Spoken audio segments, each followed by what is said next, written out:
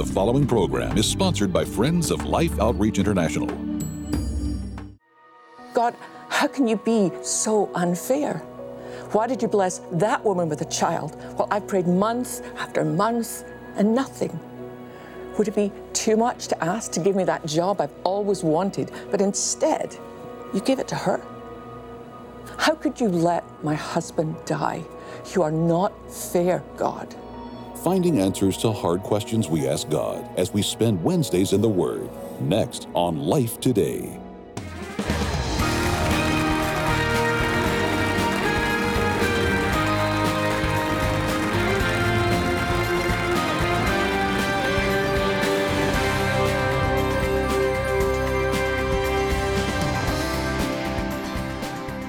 Hi, I'm Sheila Walsh. Welcome to Wednesdays in the Word. I love that you stop by and join me every Wednesday. I'm so grateful. I want you to know I never take it for granted that you would make time in what I know is crazy busy schedule. We all live such busy lives these days. But sometimes it's good to just stop for a while. And I just want to say I enjoy your company. You might remember that previously we looked at the story of what we usually refer to as the story of the prodigal son. That's found in Luke chapter 15. We looked at how this younger son totally disrespected his father, and yet the grace and love he received when he decided to come back home. It's a stunning picture of the way that God loves us, even when we walk away from him. He waits for us, watching to see if today is the day we turn our hearts back toward home. Well, what about the other son, the one who stayed home with his father? I remember when I was a little girl, my Sunday school teacher said she thought the prodigal son's older brother was just a really poor sport. You know, his little brother had insulted his father, left the country, spent every dime he had. Then when everything was gone, he came crawling home in rags. But she reasoned, if his own father could forgive his brother, then why couldn't this boy? Well, for I think a lot of reasons. It's a much deeper story than I'd ever understood before. But let's look at the reaction of the son. It's found in Luke chapter 15, verses 25 through 30. Meanwhile, the older son was in the fields working. When he returned home, he heard music and dancing in the house, and he asked one of the servants what was going on. Your brother is back, he was told, and your father has killed a fatted calf. We're celebrating because of his safe return. The older brother was angry and wouldn't go in. His father came out and begged him, but he replied, all these years I've slaved for you and never once refused to do a single thing you told me to do. And in all that time, you never gave me even one young goat for a feast with my friends. Yet when this son of yours comes back after squandering your money on prostitutes, you celebrate by killing the fatted calf. You might remember that I said in a previous show there was no evidence in the original text that the younger son spent his money immorally. The only place we see that is here, and it's 100% just the older brother's assumption. He hasn't talked to him. He has no idea where his brother has been or what he did with the money. He is just so angry and judgmental that he automatically assumes the worst. But let's try and kind of put ourselves in his shoes for a minute. You know, your father is a wealthy, successful man. He's provided the family everything they need. Then one day, your ungrateful younger brother dishonors your father, breaks his heart, takes half of everything, doesn't look back, leaves you with only part of the land that you used to own, and most importantly, leaves you with a broken-hearted father. I mean, think about it. You're the one that sits across from your dad every day at every meal. You see him in the field, looking down the road, wondering if today might be the day when his lost son will come home. Perhaps you feel like screaming, I'm still here. Am I not enough? Well, weeks turn to months, and you come home one day, and you can hear something going on in the house. You learn from a younger servant outside that your brother is back. But it's not just that the family's loser is home. he's already back in his old place as if nothing had changed.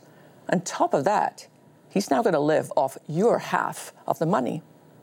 He's been forgiven, and he didn't have to do a single thing to earn his way back to his father's love. Well, to make matters worse, there's a party going on, and the calf they're eating should by rights be yours. You're so angry, you can hardly breathe. Well, your father comes out and asks you to come in and join the party, but you can't hold back. Your anger pours out at your father, and you refuse to go in. Let me try and put that in cultural context. In those days, for a son to refuse to attend a banquet put on by his father, it was the equivalent of breaking relationship with him. But that son had had all he could take. The only thing he could reason was, this is not fair. Perhaps you can relate to that. God, how can you be so unfair? Why did you bless that woman with a child while I've prayed month after month and nothing? How can she be on to husband number 2 and I've not even had one? Would it be too much to ask to give me that job I've always wanted, but instead you gave it to her? How could you let my husband die? You are not fair, God. You're just not fair. Honestly, there is a deeper, more profound meaning to this part of the story that Jesus was telling. Unless we understand the culture of that day, we miss the full significance of the older son's response. By refusing to come into the party, he has actually disrespected his father more than the younger brother. See, his brother did it in private, but he is doing it in a public setting. Word quickly got around that the older brother was refusing to come in and join the celebration. Now, those listening to Jesus tell this story would be shocked by such an insult. In those days, if a son behaved like that in public, the father would be expected to have servants physically drag the boy into the house and lock him in a room. But that's not what this father does. His father said to him, "Look, dear son, you've always stayed by me, and everything I have now is yours. We had to celebrate this happy day, for your brother was dead and has come back to life. He was lost, but now he's found." The father leaves the party, leaves his guests and the son who's just come home, and goes out to talk to this boy. Instead of being angry with him for publicly embarrassing him, he calls him dear son. Well, this story was outrageous to the religious leaders who were listening, because this part of the story was directed at them. Jesus was saying, yes, God loves sinners, and God loves self-righteous people who don't see themselves as sinners at all. He showed equal tenderness to both. The older son was depending on his own righteousness, on everything he did right.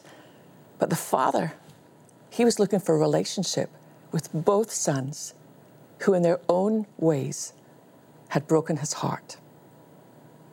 What the older brother missed was that the party, it wasn't really for the son. The party was for the father, celebrating that one who was lost was now found. It was a loud, glorious celebration that once more love won the day, and another child was home. But unless we see ourselves for who we really are, we're going to remain on the outskirts of the party.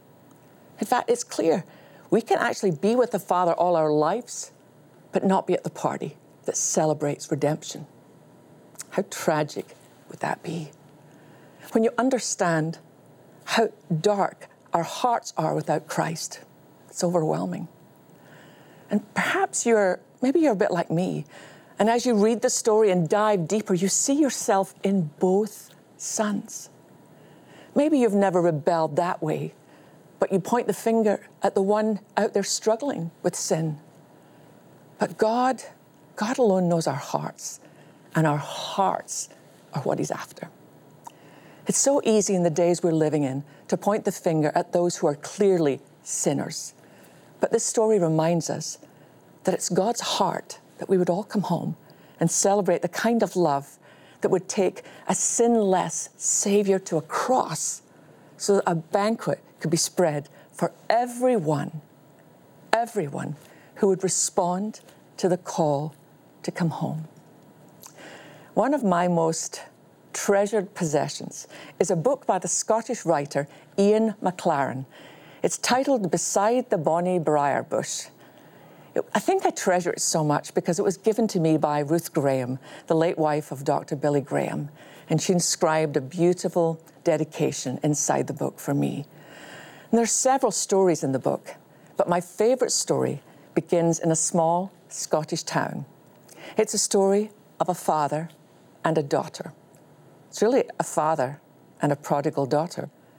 His name is Lachlan, and Lachlan was a stern, judgmental man who made life miserable for everybody around him, especially his own daughter, his only daughter, Flora. What made it even sadder is that he did it all in the name of God. Well, one night, he went to church and announced that he wanted to bring a matter before the church council. He told them a young woman had rebelled, left home, and gone to live in London. Lachlan asked that night that this young woman's name be removed from the church roll. When they asked for her name, he told them it was Flora, his own daughter. Well, the young minister took Lachlan into his study and asked him what happened. Well, Lachlan told him that Flora had left a note for her father telling him how much she missed her mother who died, and it was clear to her that she was a disappointment to her father. She'd never be good enough. She'd never measure up to his religious standards. And so she wrote, "I don't think I'll ever see you or my mother again in this world or the next." Her letter was smudged with her tears. Well, the minister refused to take her name off the church roll. He told Lachlan, "This is not the gospel." But Lachlan said to him, "Well, I want you to know this. I have blotted her name from my Bible." Well, meanwhile, in London, Flora, desperate, lonely, heard singing coming from open church doors as she walked by. She felt compelled to go in. She sat in the very back pew and listened as the congregation sang, "There is a fountain filled with blood, drawn from Emmanuel's veins, and sinners plunged beneath that flood lose all their guilty stains." The sermon that night was on the prodigal son. The preacher kept repeating one line over and over, "You are missed, you are missed, you are missed." In her miserable loneliness, Flora decided to head home. She had no idea what her reception would be. I think that's the fear of every prodigal, of all of us. What if we head home and we're rejected? But Flora took the next step and she got on the train to head north to her home in Scotland. It was dark when the train stopped at her station, and Flora got off and began the long walk to her father's house. As she climbed the final hill and caught the first glimpse of home, she saw there was a light on in the window. See, God had been doing a work in her father's heart too. The same night that Flora had been compelled, drawn into the church in London, a woman had confronted Lachlan and told him his shame was far greater than his daughter's. "After all," she said, "woe to us if our father had blotted our names from the book of life." God pierced this old man's heart, and he left a light on in the window every night after that, praying that his darling daughter would come home. Well, the dog was the first to hear her footsteps approach the house and ran barking to the door. And as Flora made it up the last few steps to her house, her father wrapped his arms around her neck and kissed her. Later that night, he showed her what he had done by erasing her name from the family Bible. And he said, "Flora, can you ever forgive me?"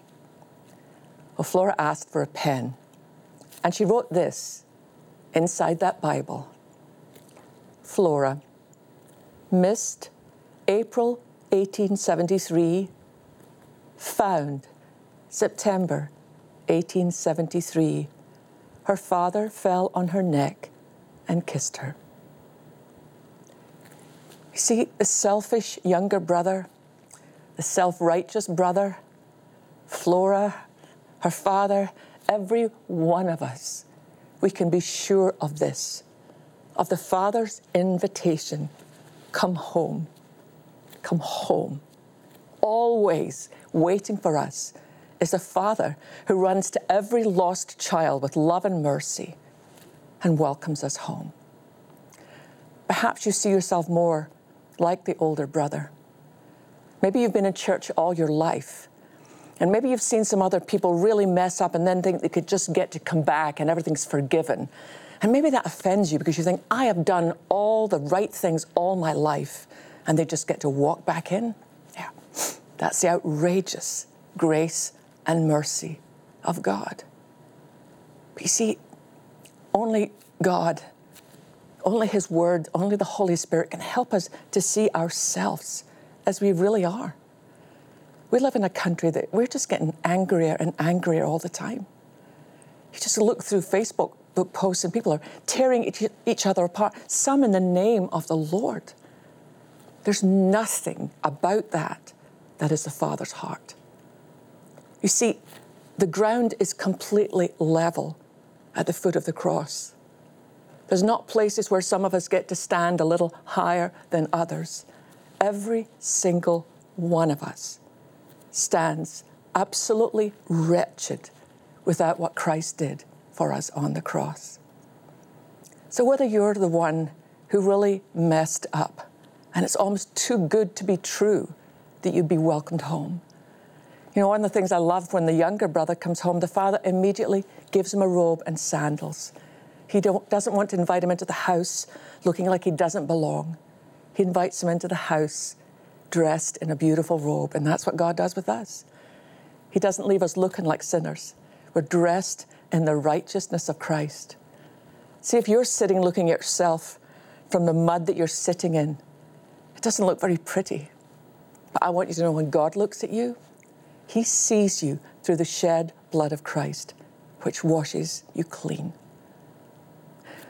One of the things that I think is probably my favorite thing about everything I get to do out here, through here at Life International, is that because of the love and the grace and the mercy and what we learn from James and Betty and what we get to do through teaching, is that we get built up, we get made stronger.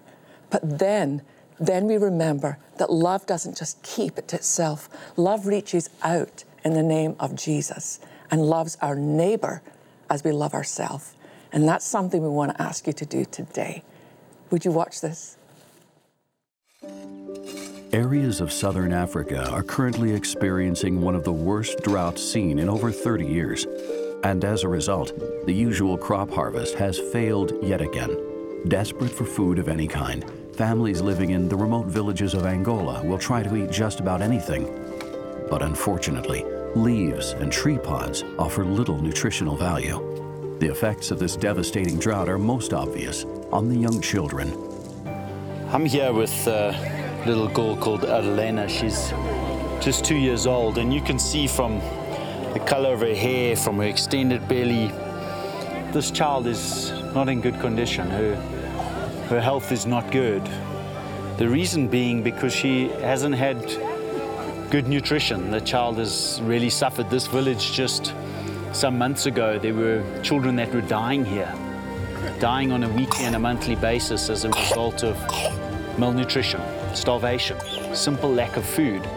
And yet, thanks to you, thanks to the gifts that you've given, you've made it possible for us to bring mission feeding to her village.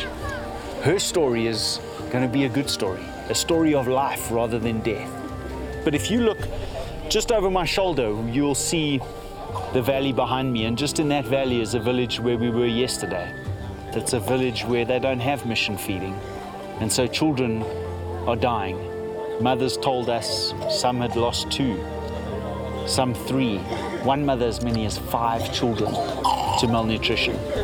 But it's so easy for us to change that. It's so easy for us to extend what we're doing here in this village. The trucks are here, our people are here. We're ready to do it. We're ready to extend mission feeding into their village and to extend that lifeline. You can make it possible for us to end the cycle of death. Please help us today. Give the gift of life. Give mission feeding.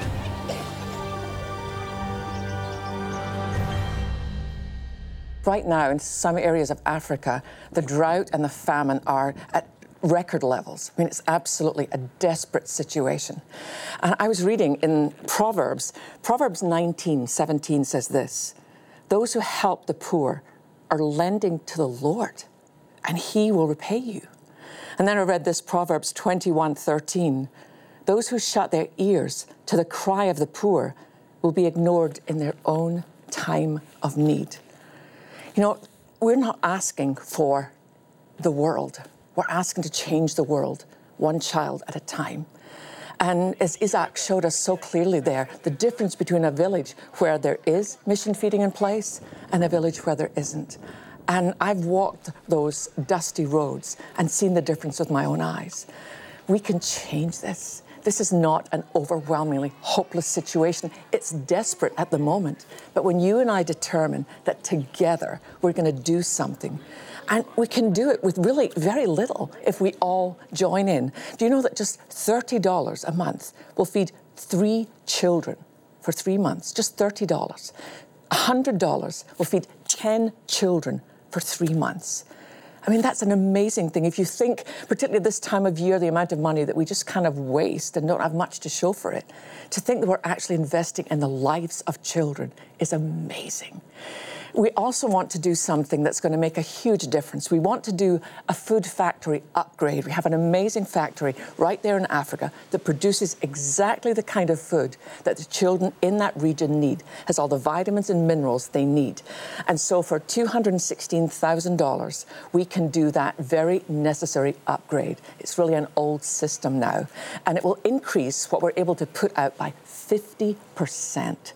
I know 216,000 sounds like a lot, but if 216 of us were able to pledge 1,000, then it's very doable. And so my husband and I, we're going to do that for one. So we just need 215 of you to join us. But we can all do something. $30, 3 children for 3 months. Would you please go to your phone? You can go online or you can dial that number on your screen. But let's not allow these moms to lay their heads down at night praying that someone will care enough. Let's not be those who turn a deaf ear.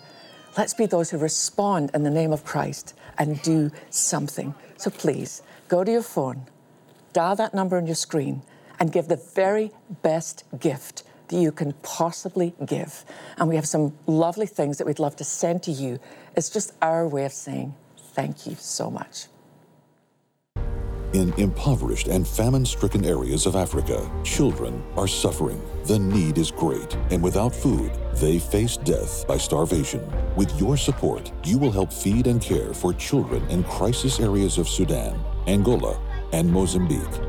With Africa facing ongoing food shortages and drought, we urgently need to replenish supplies and come to the aid of 400,000 children counting on us.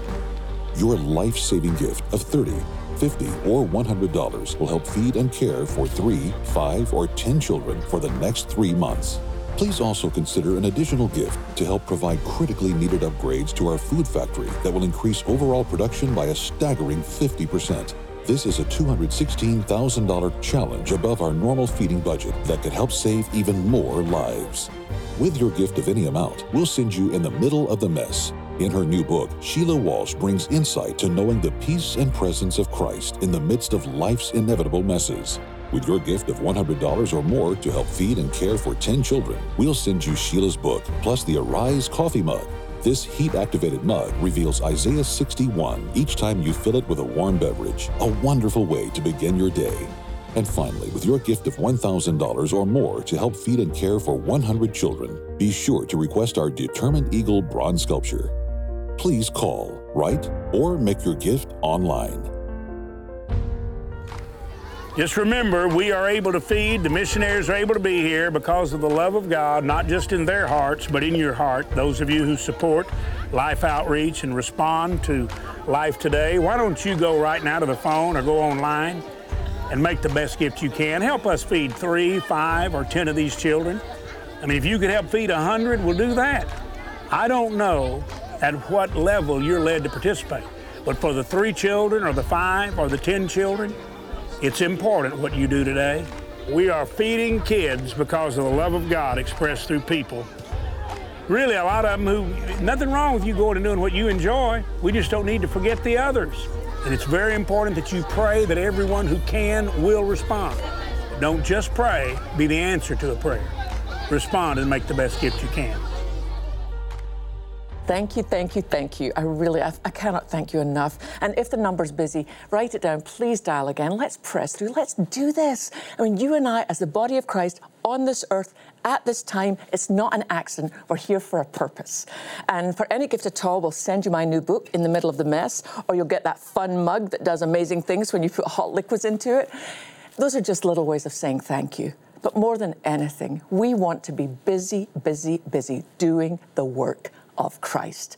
Jesus said that the way that we love God is with our whole heart, soul, mind, and strength. And Jesus added, we love our neighbor as we love ourselves.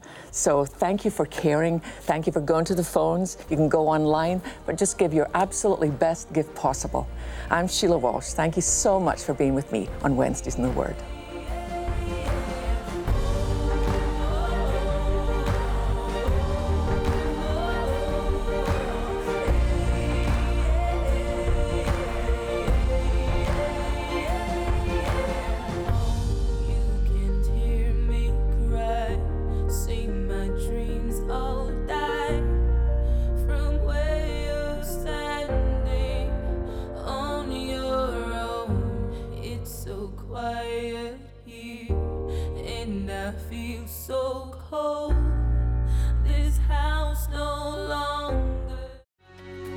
Tomorrow, Uganda missionary and best-selling author Katie Davis Majors dares you to hope, even when you don't get what you expect. Life Today is made possible by the supporters of Life Outreach International. Your gift will be used exclusively for the exempt purposes of life. The ministry features specific outreaches as examples of the programs it supports and conducts. Gifts are considered to be without restriction as to use unless explicitly stipulated by the donor. The ministry is a member of the ECFA.